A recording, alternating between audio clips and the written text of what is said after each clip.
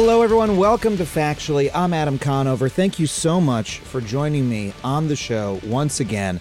If you haven't listened before, what we're going to do today is I'm going to talk to an amazing expert about all the incredible things they know that I don't know, that you might not know. My mind is going to be blown. Your mind is going to be blown. Both of our minds are going to be blown together. We are going to have a great time. I want to start by thanking everyone who supports this show on Patreon.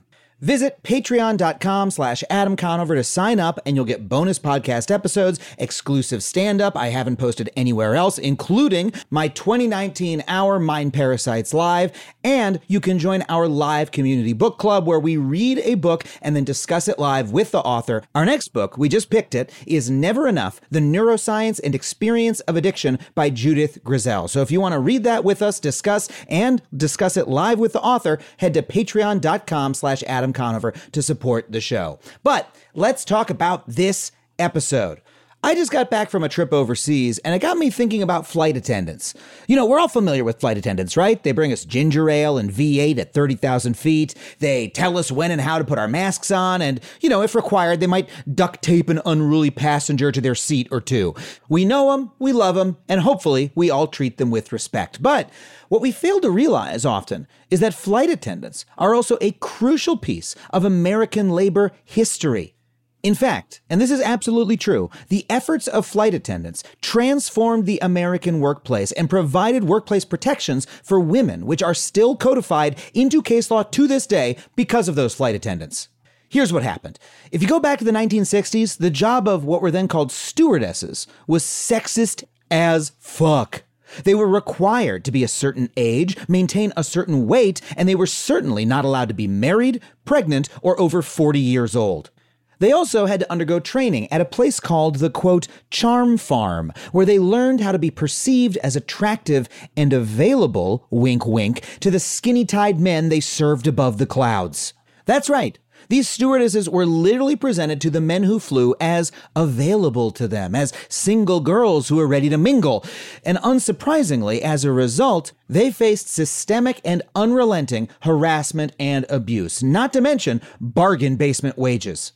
Now, stewardesses/flight attendants didn't have much in the way of power at the time, so a group of women did what generations of workers have done. They organized. They formed a union. First, as part of the Transit Workers Union, but when that didn't go their way because of sexism in the union, those women went their own way and formed their own union, and that union fought like hell for them. They were among the very first to use Title VII of the Civil Rights Act to fight sex discrimination. They filed complaints and lawsuits with the Equal Employment Opportunity Commission. They fought for better contracts and a less sexist workplace, and they won. Not only that, because they were the first ones to level many of these types of lawsuits, their wins became established case law.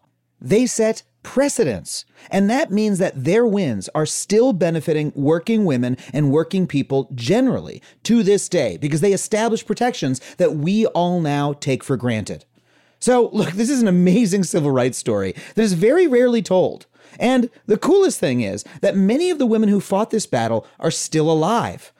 Now, a couple years ago, I had the honor of talking with one of these early flight attendant organizers, Pat Gibbs, on Adam Ruins Everything, on our Adam Ruins Flying episode, which, if you want to check it out, is still available on HBO Max. Well, I was really gratified to hear that our segment actually inspired the journalist Nell McShane Wolfhart to write a book about these incredible women who achieved these incredible things. And when I heard that, I insisted that we have Nell on to talk about it. So it is my honor today to welcome Nell McShane Wolfhart to the show. She's the author of The Great Stewardess Rebellion, How Women Launched a Workplace Revolution at 30,000 Feet. Please welcome Nell McShane Wolfhart. Nell, thank you so much for being on the show. Thanks so much, Adam. I'm happy to be here. So tell me very quickly the story about how you came to write this book, because I think it's a particularly fascinating story. Well, coincidentally, yes, I used to have a column in the New York Times travel section where I interviewed celebrities about what they took in their carry-on luggage, which was best job I've ever had. And one of the people I was interviewing, a certain Adam Conover, had just done an episode of his TV show on using the word celebrity very loosely. No comment. It was a slow day at the New York Times. They were like, we got to fill these inches. Who can we call who will marginally fit, but at least can give us some quotes? Okay, sorry, go on.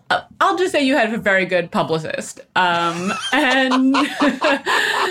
so you happened to tell me the story of one of the episodes you had just done of Adam Ruins Everything, which was all about stewardesses and sort of the seamy underside of what we think of as this like golden age of travel, very glamorous, very Don Draper, cocktails on the plane, roast beef, all this fancy stuff.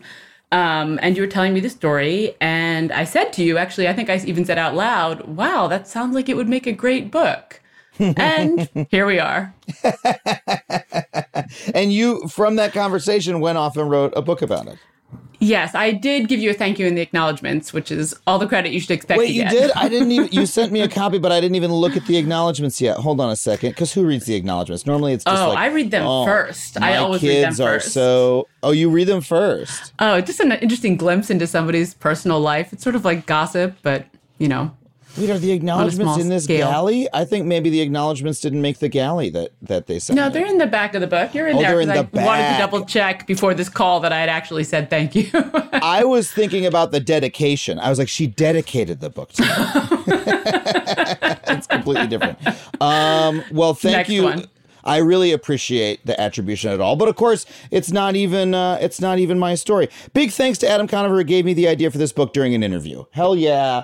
That's a wonderful citation for me. But yeah, this is a story that we did on Adam Ruins Everything a couple years ago, very briefly in the 7 minutes that we normally do stories like this. It's a really cool story, but I actually only know as much as we did about it on television, so I'm really excited to hear a fuller picture of how the flight stewardesses changed flying forever.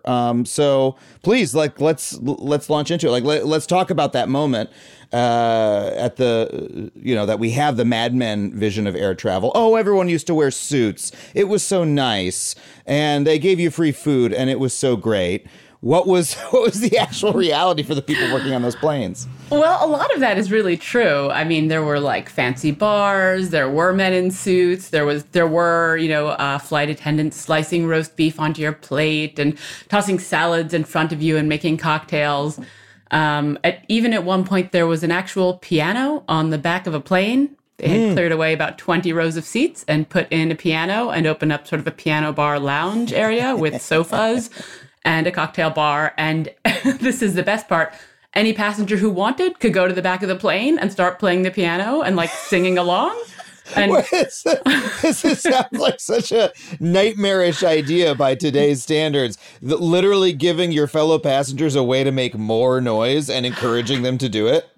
I cannot even imagine what that would have been like. It didn't last very long, I think, partially because people got too drunk because, open bar, and partially because it was just a terrible idea. And also, they lost about 20 rows of seats to make space for the piano. So they couldn't sell them any tickets. But so let's talk about that piece of it for a second, because that was my first thought. Like, hold on a second. When they would have open bars or whatever, like wandering around, today they try to pack seats into every square inch of a plane, and they're constantly trying to push more and more and more in. So what was the situation under which like it made economic sense to do things like that? Flying was much more expensive then and much more exclusive. I'm talking about the 60s and then into the 70s, and it's kind of gone downhill ever since. But the main target of every single airline was business travelers, and those were almost exclusively men. And that might still be true today, but back then it was absolutely true. They were not really targeting families. They were not targeting single women. They were targeting male business travelers. And so they created all these amenities to make it appealing to them. There were, cigars, and like a big part of what happened with the stewardesses is that they were sort of selling the stewardesses as part of the attraction of the flight. Like each airline would try and differentiate itself from other airlines by virtue of what its stewardesses looked like, what kind of uniforms they wore. Wow. And this was meant to be part of the thing that like sold these upmarket tickets to these male business travelers. It was really kind of like a Playboy Club style marketing, where it's like part of the appeal of flying on this airline is that an attractive stewardess is going to wait on you hand and foot in this sort of like sublimated sexual way that is I mean, you know, there's no we're not talking about actual sex work here, but we are talking about a sort of relationship that evokes perhaps that part of your lizard brain in some way. It was only somewhat sublimated, honestly. Okay. Like through the 60s, it was a lot about the amount of personal care you'd get from every stewardess, and the photos were of these smiling, thin white women, always smiling, always smiling. That was like an unquestioned part of the job. And then as the 70s kind of got going, they really got into like sex sells, and the ads became way more overt in terms of selling sex to these passengers, and the uniforms got tinier. I mean, there was one airline called National, which had a whole campaign, and it used photos of real stewardesses. So it would be like a photo of a smiling stewardess looking straight at the camera, and it would say her name, and the copy read, "I'm Cheryl, fly me." Or then there would be Donna, yeah. "I'm Donna, fly me." And of course, the airline said like, "Oh, it's just a bit of fun. We don't mean anything by it." But the flight attendants, as you can imagine, hated it. I mean, it honestly sounds like an early 2000s Britney Spears song level of innuendo. And we used, I remember we used those images in our episode, and they're in your book as well. Like, they are the kind of ad you look at by today's standards, you're like, holy shit. Yeah. It's pretty astounding. And some of the photos are just like, stewardesses in bikinis. It's not subtle, to say the least. So what were the conditions like for the women who actually did that work? Well, when my book starts, which is in the mid-1960s, sort of underneath that kind of very glamorous exterior, the actual working conditions were pretty oppressive. You couldn't even get a job if you weighed over a certain amount. There was like if you were over, I would say maybe a modern size 6, it would be impossible to get a job. You couldn't wear glasses. You couldn't have any scars. You couldn't really have acne. And you couldn't have children or be married. And you couldn't be more than 32. In fact, they wouldn't hire you if you weren't in your early 20s, but they would absolutely fire you on your 32nd, in some cases 33rd, in one generous case, 35th birthday. Yeah. Were they doing like weigh-ins and stuff like that? Like, hey, before you get on the plane, like just step on the scale? Absolutely. In a lot of the airline offices, like in the operations room in the airport where the flight attendants and the pilots and the administrative staff would work, and they would wait there before they got on the plane, there would be a scale in the middle of the office, in the middle of operations, and any supervisor or even any pilot could just like grab a stewardess and put her on the scale whenever they wanted. And if she weighed too much, they could take her right off the flight.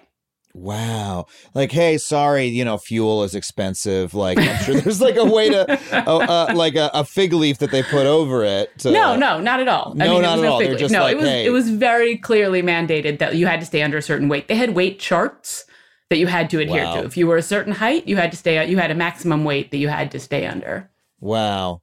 I mean, that's like, there are jobs that are in show business that like we accept this sort of thing with, but even for that kind of job, that sounds like really onerous and like demeaning and degrading.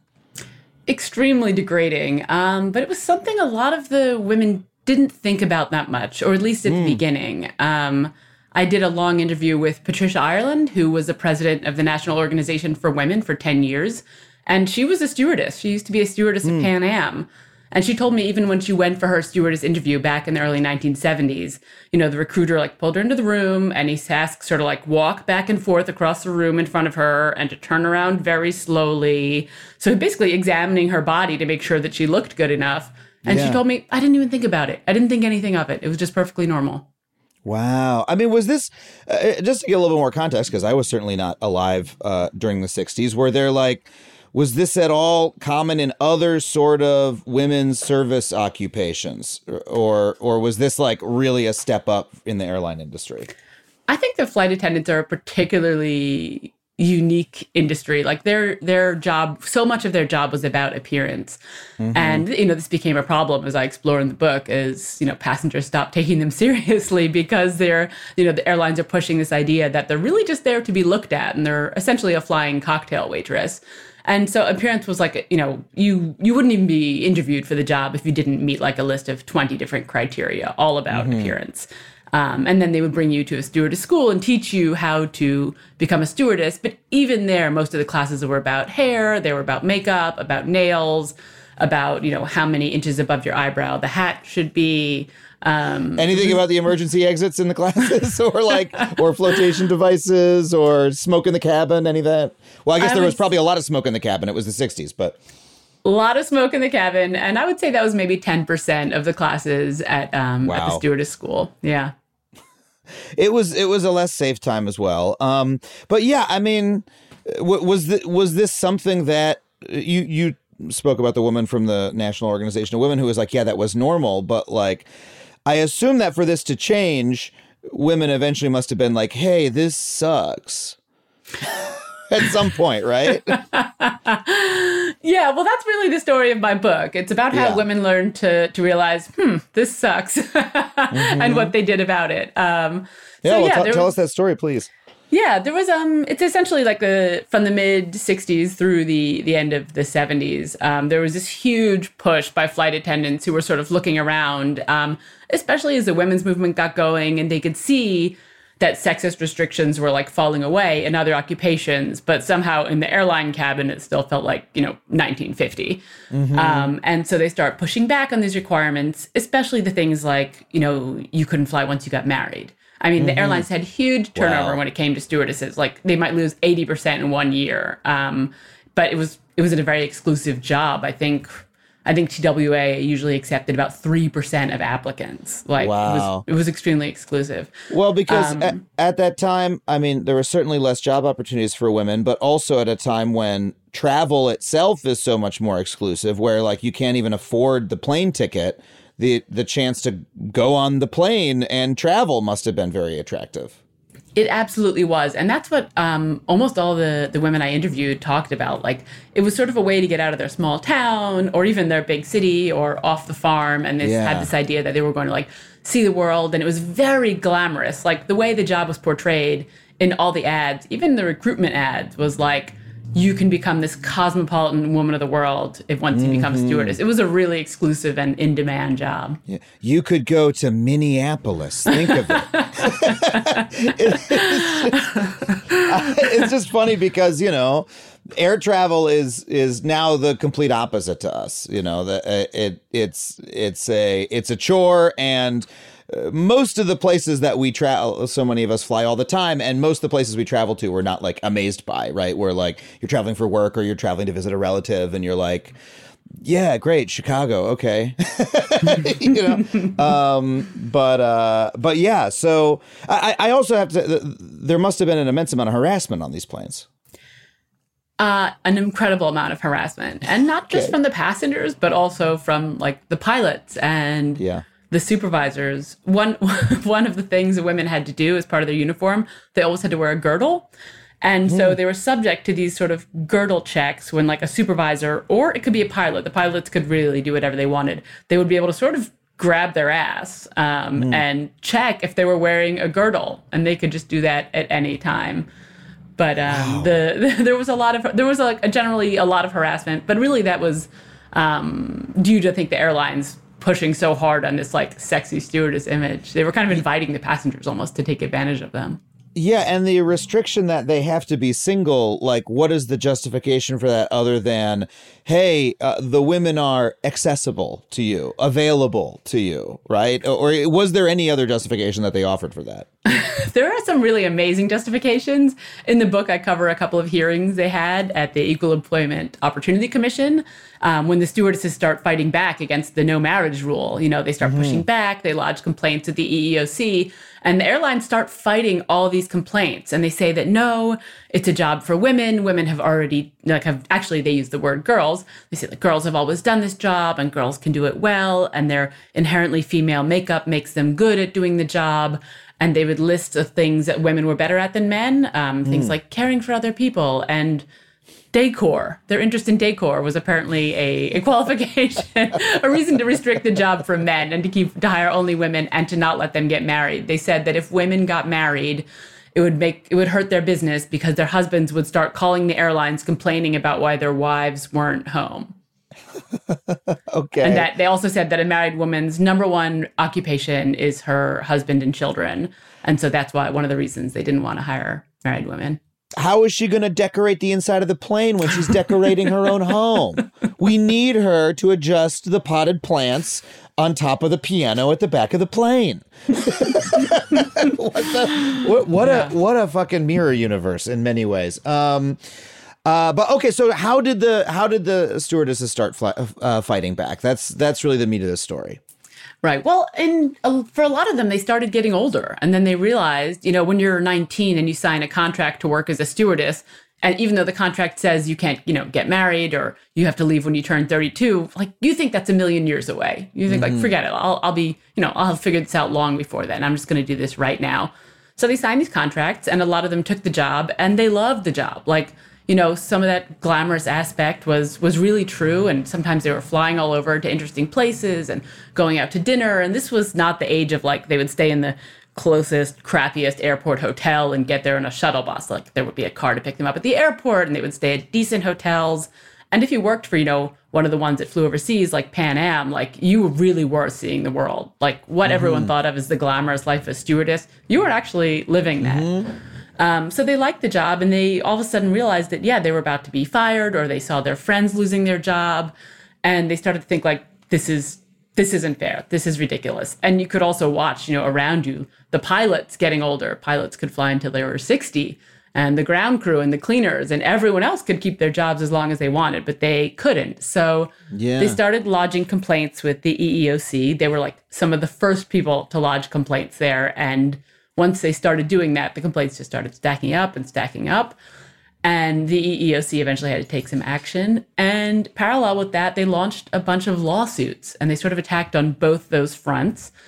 And in addition, they put some pressure on their unions to push back against the airlines. But for a long time, that was less successful and they had more success with their lawsuits. Okay, so let's break some of that down because I would imagine that even the project, if you're a stewardess at the time, of just organizing other stewardesses together would be difficult because you're working in small groups and you're traveling all over the place. Maybe they don't, is there one place that they can all get together and talk?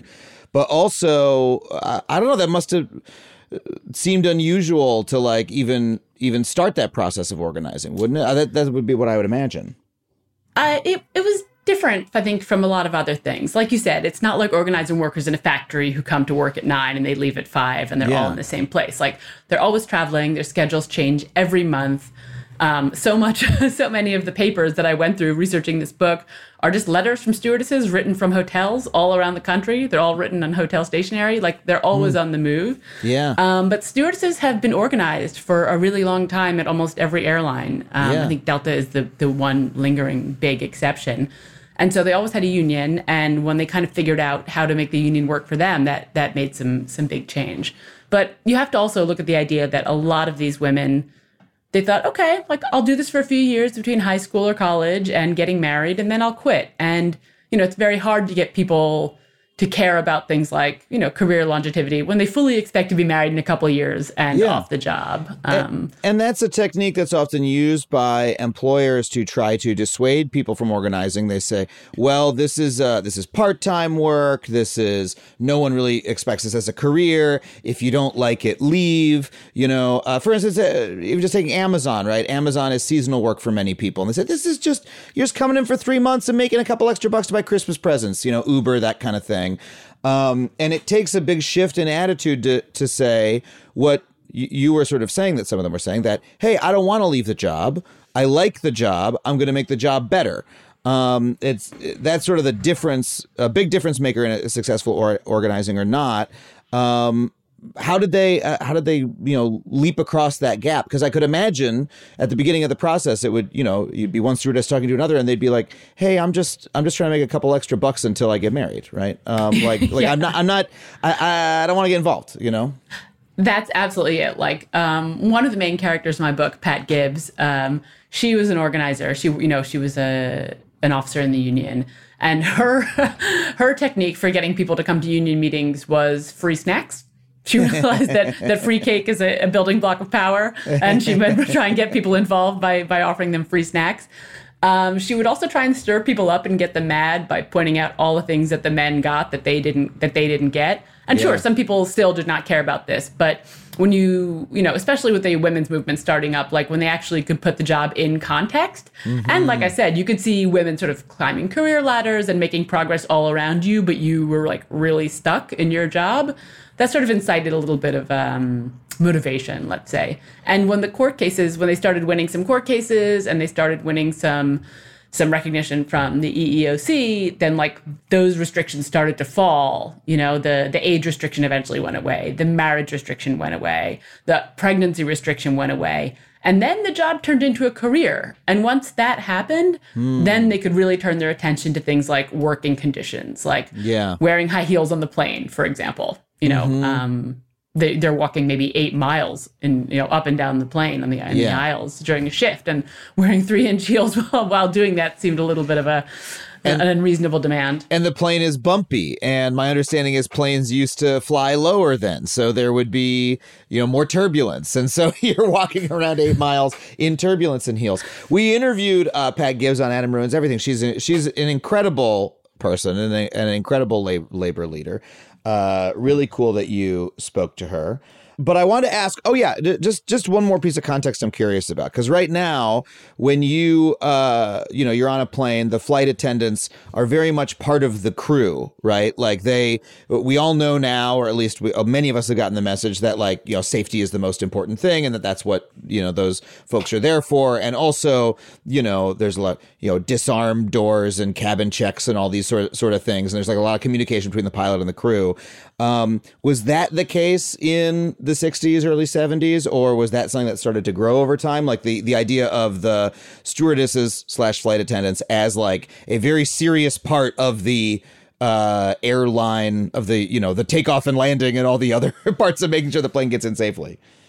Well, that was always part of the job. They've been doing that job since they first got on the plane. Got it. And it's actually thanks to the efforts of the stewardesses in my book that you can now think about flight attendants as safety professionals instead of, flying cocktail waitresses. Yeah. They really fought to have themselves taken seriously. And that was one of the things that they could protest with the ads, the super sexist ads that were coming out in the 70s. And they were like, sexualizing stewardesses is unsafe because passengers do not take us seriously.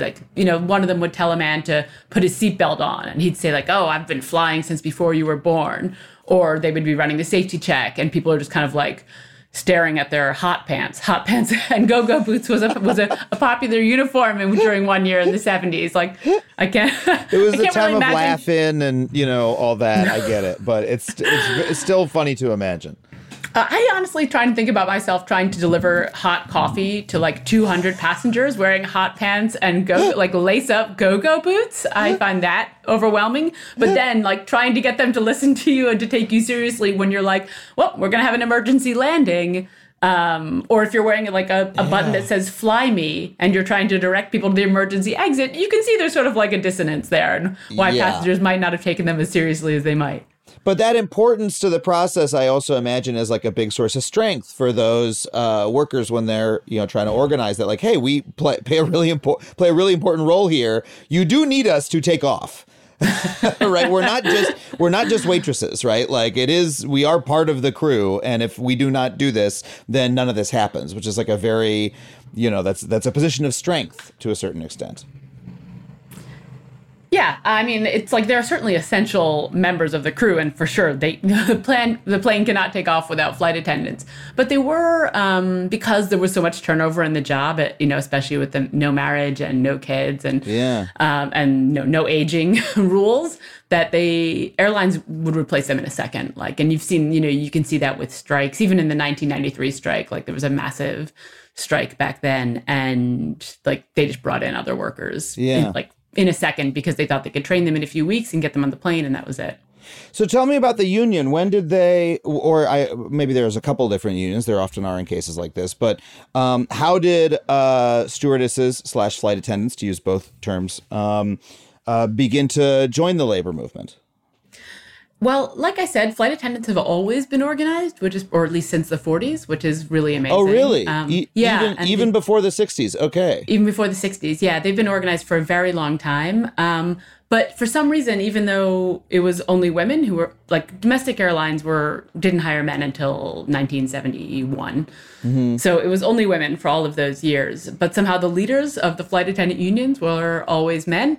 And the flight attendant unions were one of them was affiliated to the pilots union, which basically took charge of the flight attendants and made all the decisions for them. Wow. And in the other case, in the case of the stewardesses I talk about in the book, the American Airlines flight attendants, along with TWA and a bunch of other huge airlines, they were affiliated to the transport workers union. Also, almost all men. And so they had these unions, but their decisions were still being made mostly by men. And that's part of what causes this sort of uproar in my book and the revolution that I talk about, which is when the stewardesses decide that they've had enough and they're interested in leading their own union and not being told what to do. Wow. I mean, yeah, this is like, we're in a wonderful period of like, union power and people's interest in unions growing. And it's, of course, always better to be in union than not to be in one. But once you are in one, there's always questions of how is the union structured? Are the workers represented by the union actually represented well? And there's so many cases of 2-tier, 3-tier unions where people are part of a union that is actually serving only one class of the workers. And, there needs to be some kind of structural reform. That's the case there are unions in my industry that work that way. So how did they take power in their union, or they started their own union? Is that what happened? That's essentially what happened. A little bit of a spoiler, but yeah, there's essentially like a giant revolution among flight attendants, because not only are they fighting with their employers, they're fighting with the airlines who are, don't give them the same benefits as men, don't give them the same pay, insist that they have like perfectly polished nails and can take them off the flight if they don't. So not only are they fighting their employers on all these things, in a lot of cases, they're fighting their union leaders as well, because the TWU, Transport Workers Union, it's mostly former subway workers, former bus drivers. It's a lot of older white men who think that they know best. And the stewardesses, when it comes to bargaining time, they list all the things that they want. Single hotel rooms on layovers was a huge one for them, like a deal breaker. They previously had to room with each other, or? Yeah, like if you were on a long flight and you had a layover in a hotel before flying back, pilots got their own rooms. And once men came on board, the male flight attendants would get their own room, but the women always had to share a room. Whoa. And you can imagine, like if you're a flight attendant, you're flying all night, and then you have to share a room with another woman. Women would be reading their book in the bathtub, so like the bedside light wouldn't disturb their companion, or you couldn't make a phone call because somebody wanted to sleep, or somebody snored. So this was a huge issue for them. Like they were exhausted. You need your rest. You've been flying all day. Yeah. And you just need a little bit of time to yourself. Yeah. And of course, like men came on board in like 1971, and then the whole crew goes from the airplane to the hotel together. Pilots go off to their own rooms. And then these junior men who have just joined the job, they get their key and they go sauntering off to their own room. And women who have been working for 10 years have to share a room. It's just it's degrading. Yeah. So this became like a huge issue for them. They were like, okay, you have to have single rooms, like enough of this. And this was an issue on what the transport workers were not interested in. They were not interested in bargaining for it. They were not interested in getting it for the stewardesses. They didn't even want to talk about it when they had their discussions with American Airlines. It was like a total disconnect between what the women wanted and what the men were willing to even discuss supposedly on their behalf. So that was the sort of incident where they kind of started to realize that maybe being represented by people who who are not stewardesses was a bit of a downside. Got it. Yeah. Well, let's talk about, after we take a short break, let's talk about how they actually took that power and made that change. We'll be right back with more Nell McShane Wolfhart.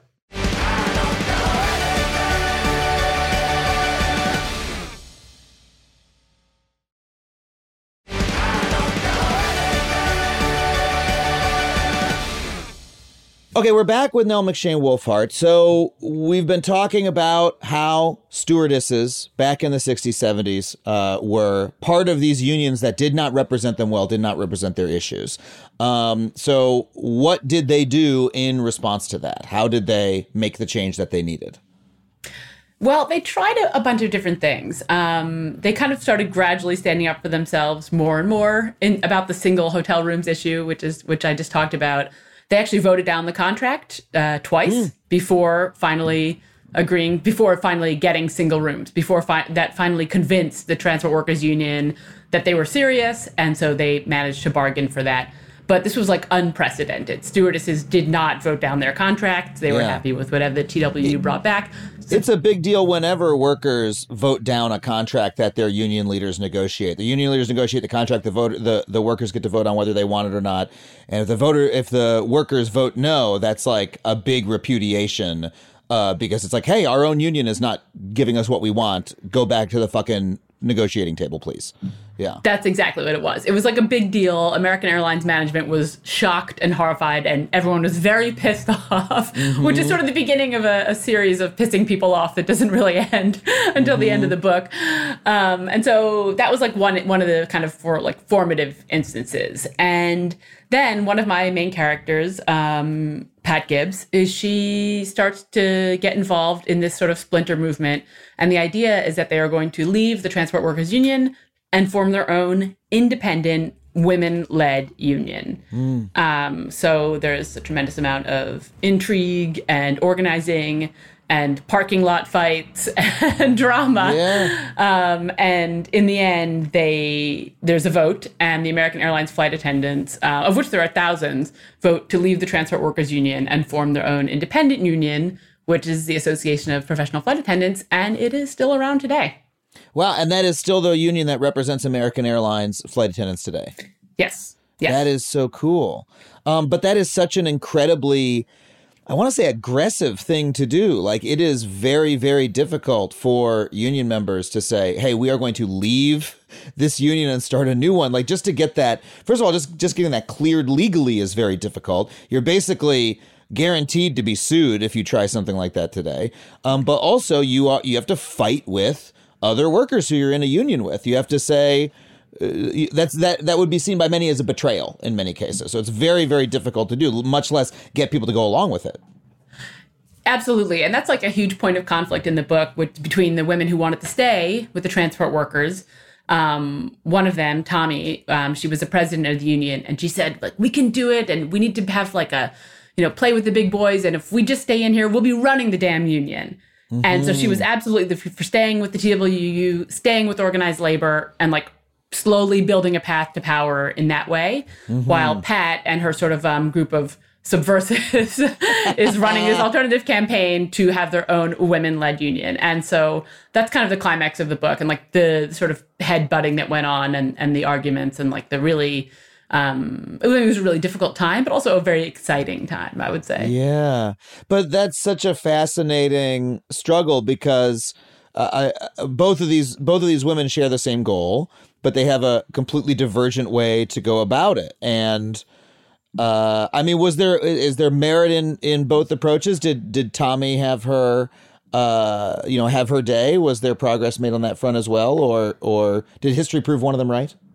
That's such a great question. And even when I talk to them today, there's still a lot of hard feelings about this, even though this happened in like the late 1970s.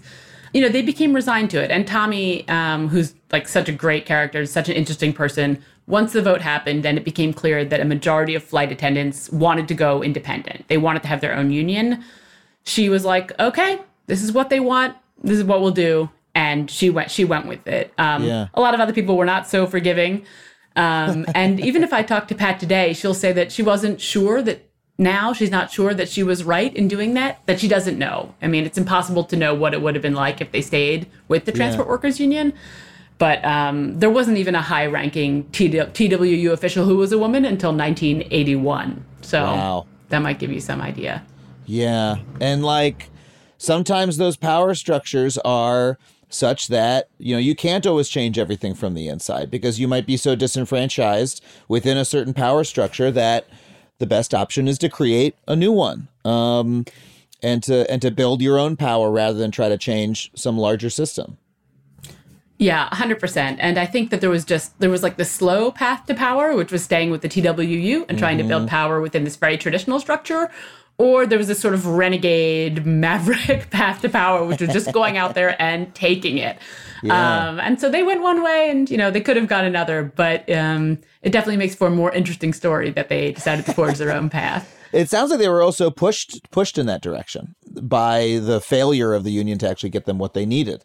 I really want to ask, though, I'm sorry, I've been meaning to ask this for a while. You're wearing a shirt right now that says Stewardesses for Women's Rights, which is, first of all, thank you for dressing up for this interview. but I assume that this was a contemporary group at the time, and I'm just curious what the shirt represents.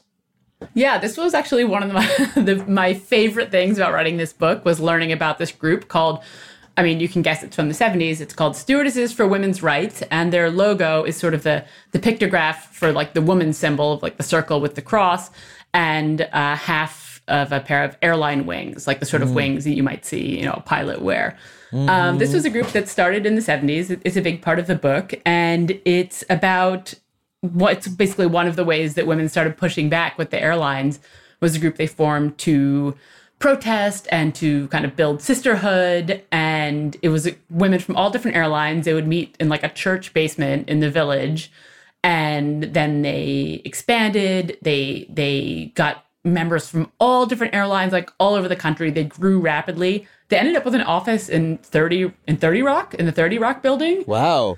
And they got donations and they threw like big parties and they got so much press because obviously like stewardesses getting mad about things was an amazing news hook and everybody wanted to write about them.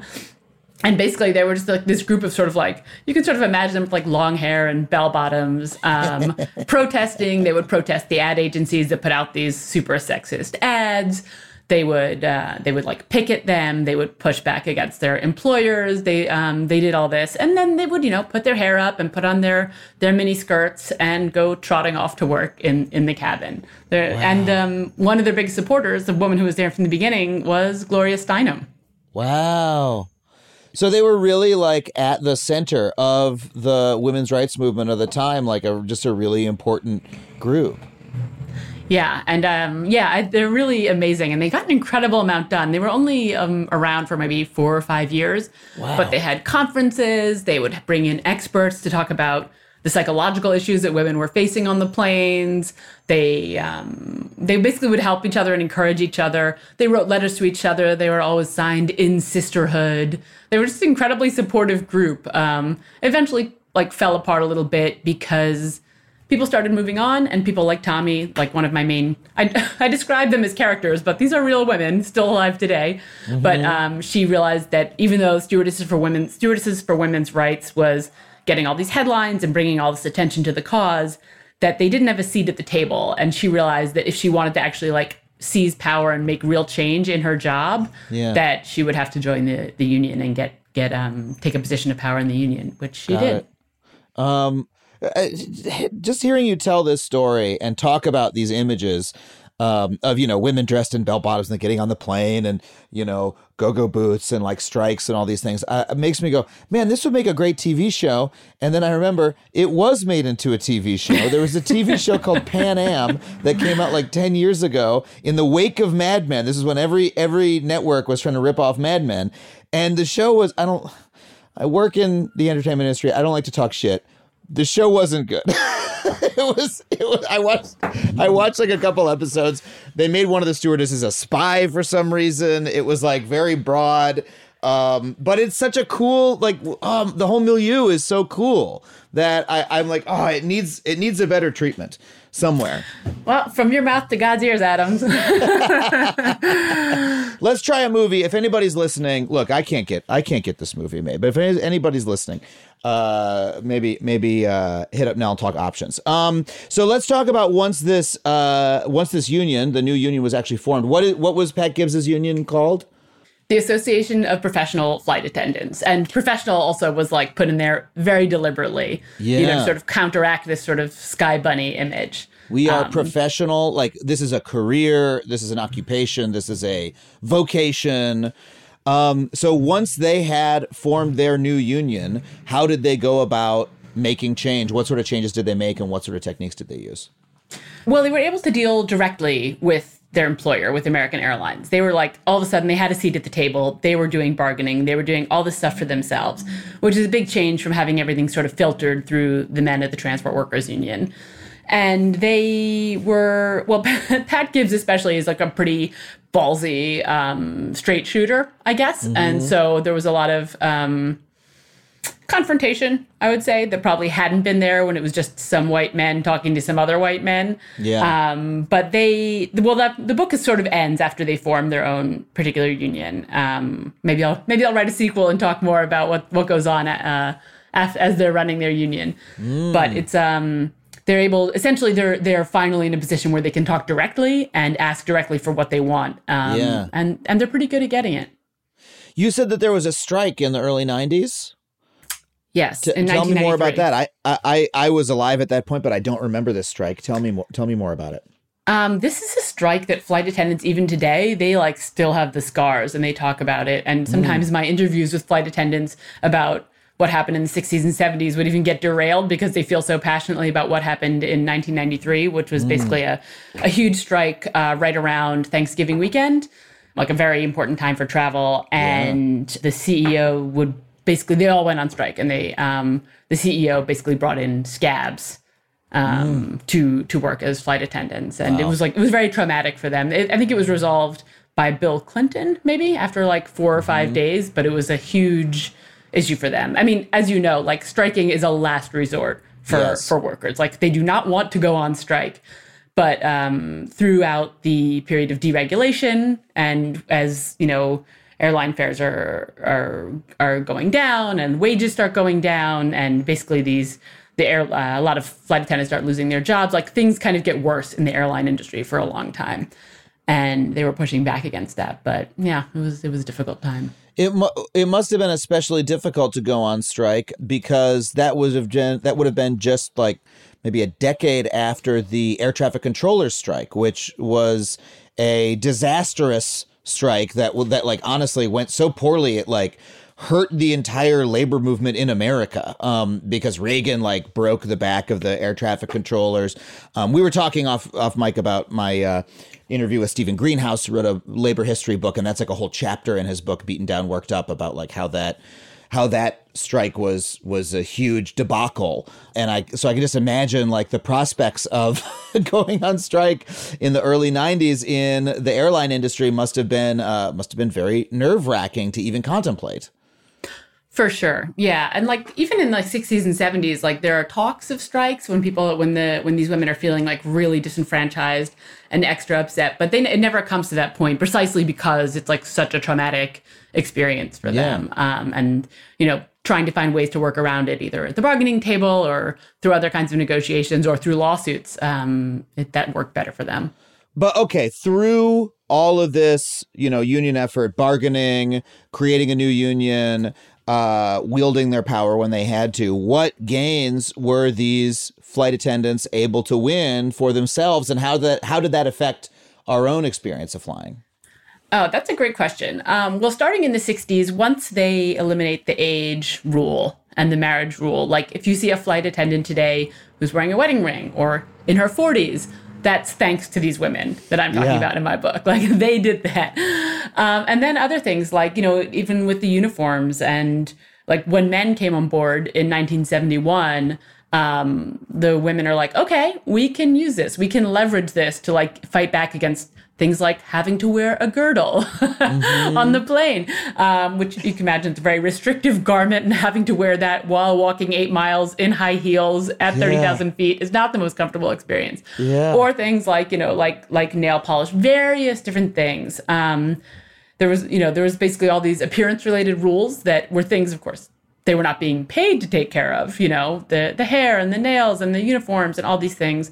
They had to pay for their own luggage. But when male flight attendants came on board, they were allowed to use whatever luggage they wanted to. There were just all these discriminatory rules. And so then they were able to push back. Once men came on board, they were able to push back against some of those rules by saying, the men don't do this. Why do we have to do it? And using the words sex discrimination frequently. Yeah.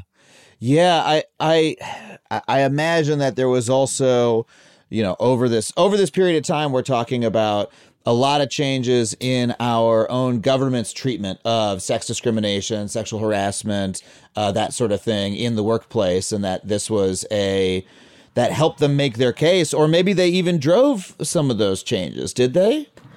They were actually revolutionary in that when the Civil Rights Act of 1964 passed, Title VII of the Civil Rights Act, which banned employment discrimination on the basis of sex, race, religion, all those things. Stewardesses were some of the first people to seize on that. And they were like, okay, we can actually make a difference with this. And There's a lot of stories, some of them may be apocryphal, about how sex was just added to the act as kind of an afterthought, that it really was about race.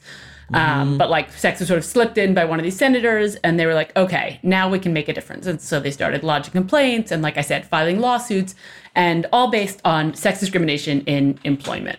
So they really managed to, through their actions, through using Title VII, they established case law, and some of that has like gone on to benefit working women in America today. Like those basically making it illegal to treat men and women differently in the workplace. I mean, sometimes that's just theoretical or it's just on paper, but for sure it made like an absolute real difference to working women in the U.S. That is hugely groundbreaking. So this law goes into effect, the big Civil Rights Act, and they are the first to use that the language of that law in order to like bring suit or bargain for, hey, this is discriminatory behavior. You can't treat women this way. And then that just became case law that benefited everybody. Exactly right. Yeah. Wow.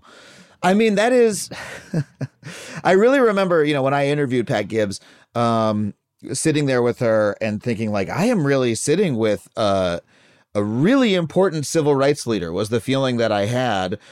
And I sort of didn't realize that until I was like sitting with her talking to her about it, that it really hit me. Because, I was doing so many interviews a day, like working on this TV show really fast. Okay, let's sit down and do this one. And then I'm talking to her going like, wait, hold on a second. This person is like incredibly historically significant, took these heroic risks. Like this person should be on a fucking coin, Did you have that sense when you were talking to these women? It must have been really remarkable. Oh, 100%. And I think part of that is that, this idea of like the stewardess as this kind of like pliable, smiling person who's just there to help, like that has really stuck with us. That is like when I was researching this book, and I was, Googling things like stewardess porn just kept showing up in my Google searches because this idea of like the sexy stewardess and like is so prevalent. And even in our culture today, like it has not gone away. So to contrast like the behavior of some of these women, and like they were militant, like they're out there picketing, they're bargaining, like they're really making an absolute difference. And like pushing back on these, incredibly sexist mores of the time.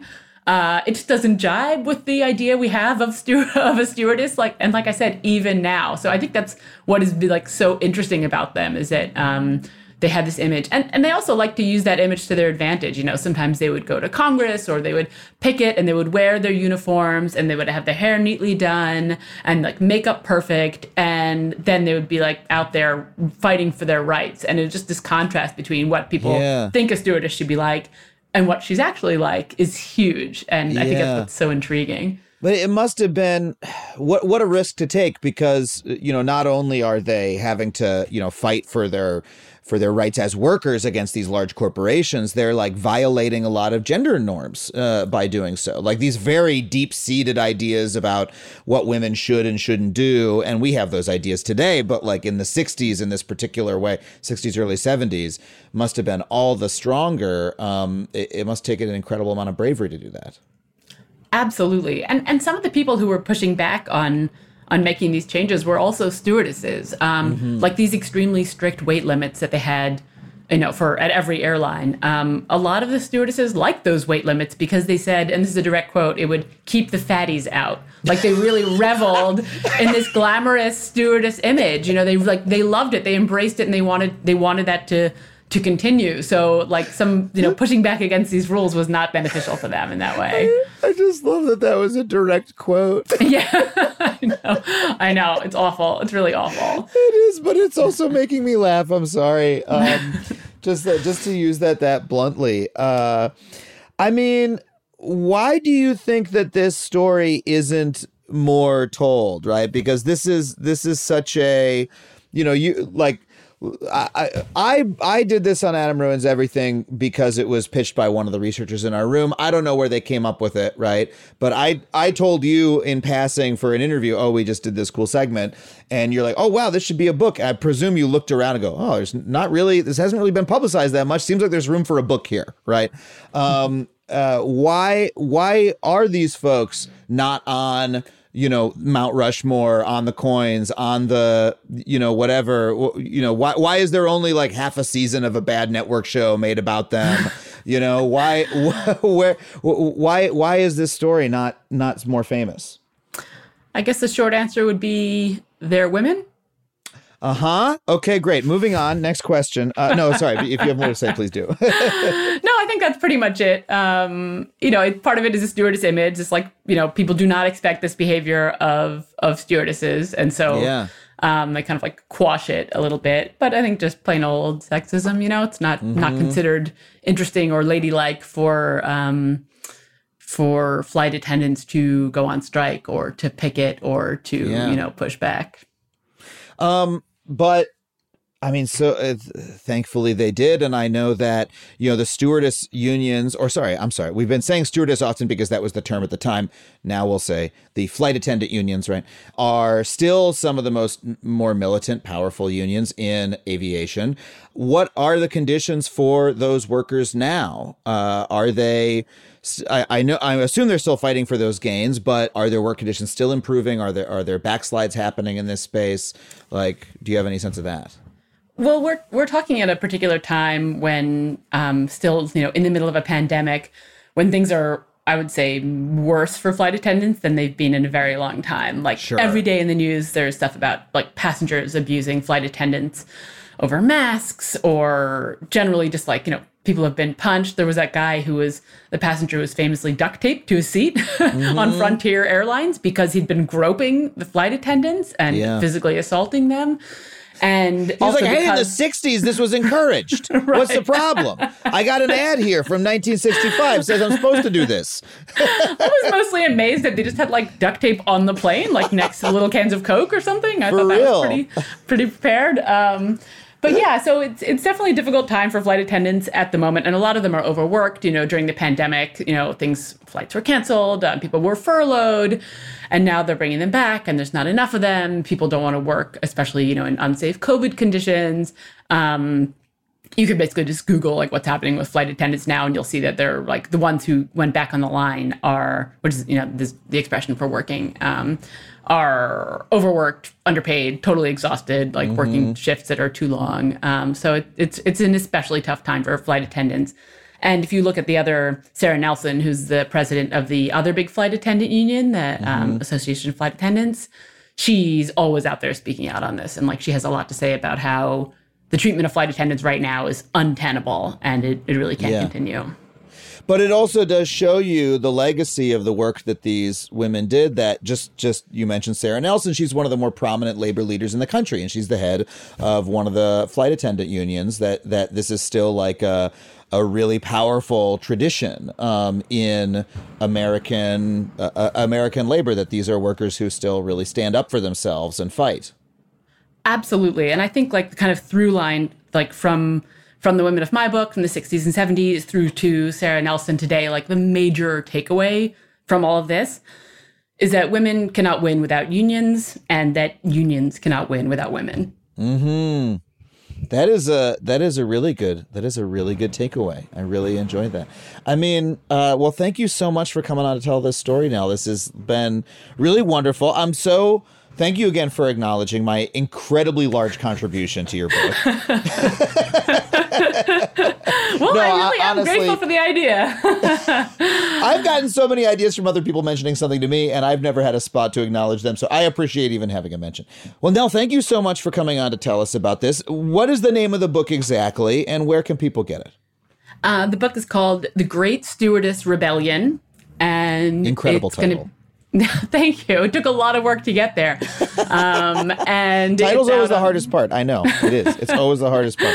It really is. It's out on April 19th, and you can pre-order it right now everywhere you buy books. Got it. And if you're listening to this and it is after April 19th, which it might be, you can pick up a copy at our special bookshop, factuallypod.com/books. Nell McShane-Wolfhart, thank you so much again for coming on the show. Thanks so much, Adam. This was really fun.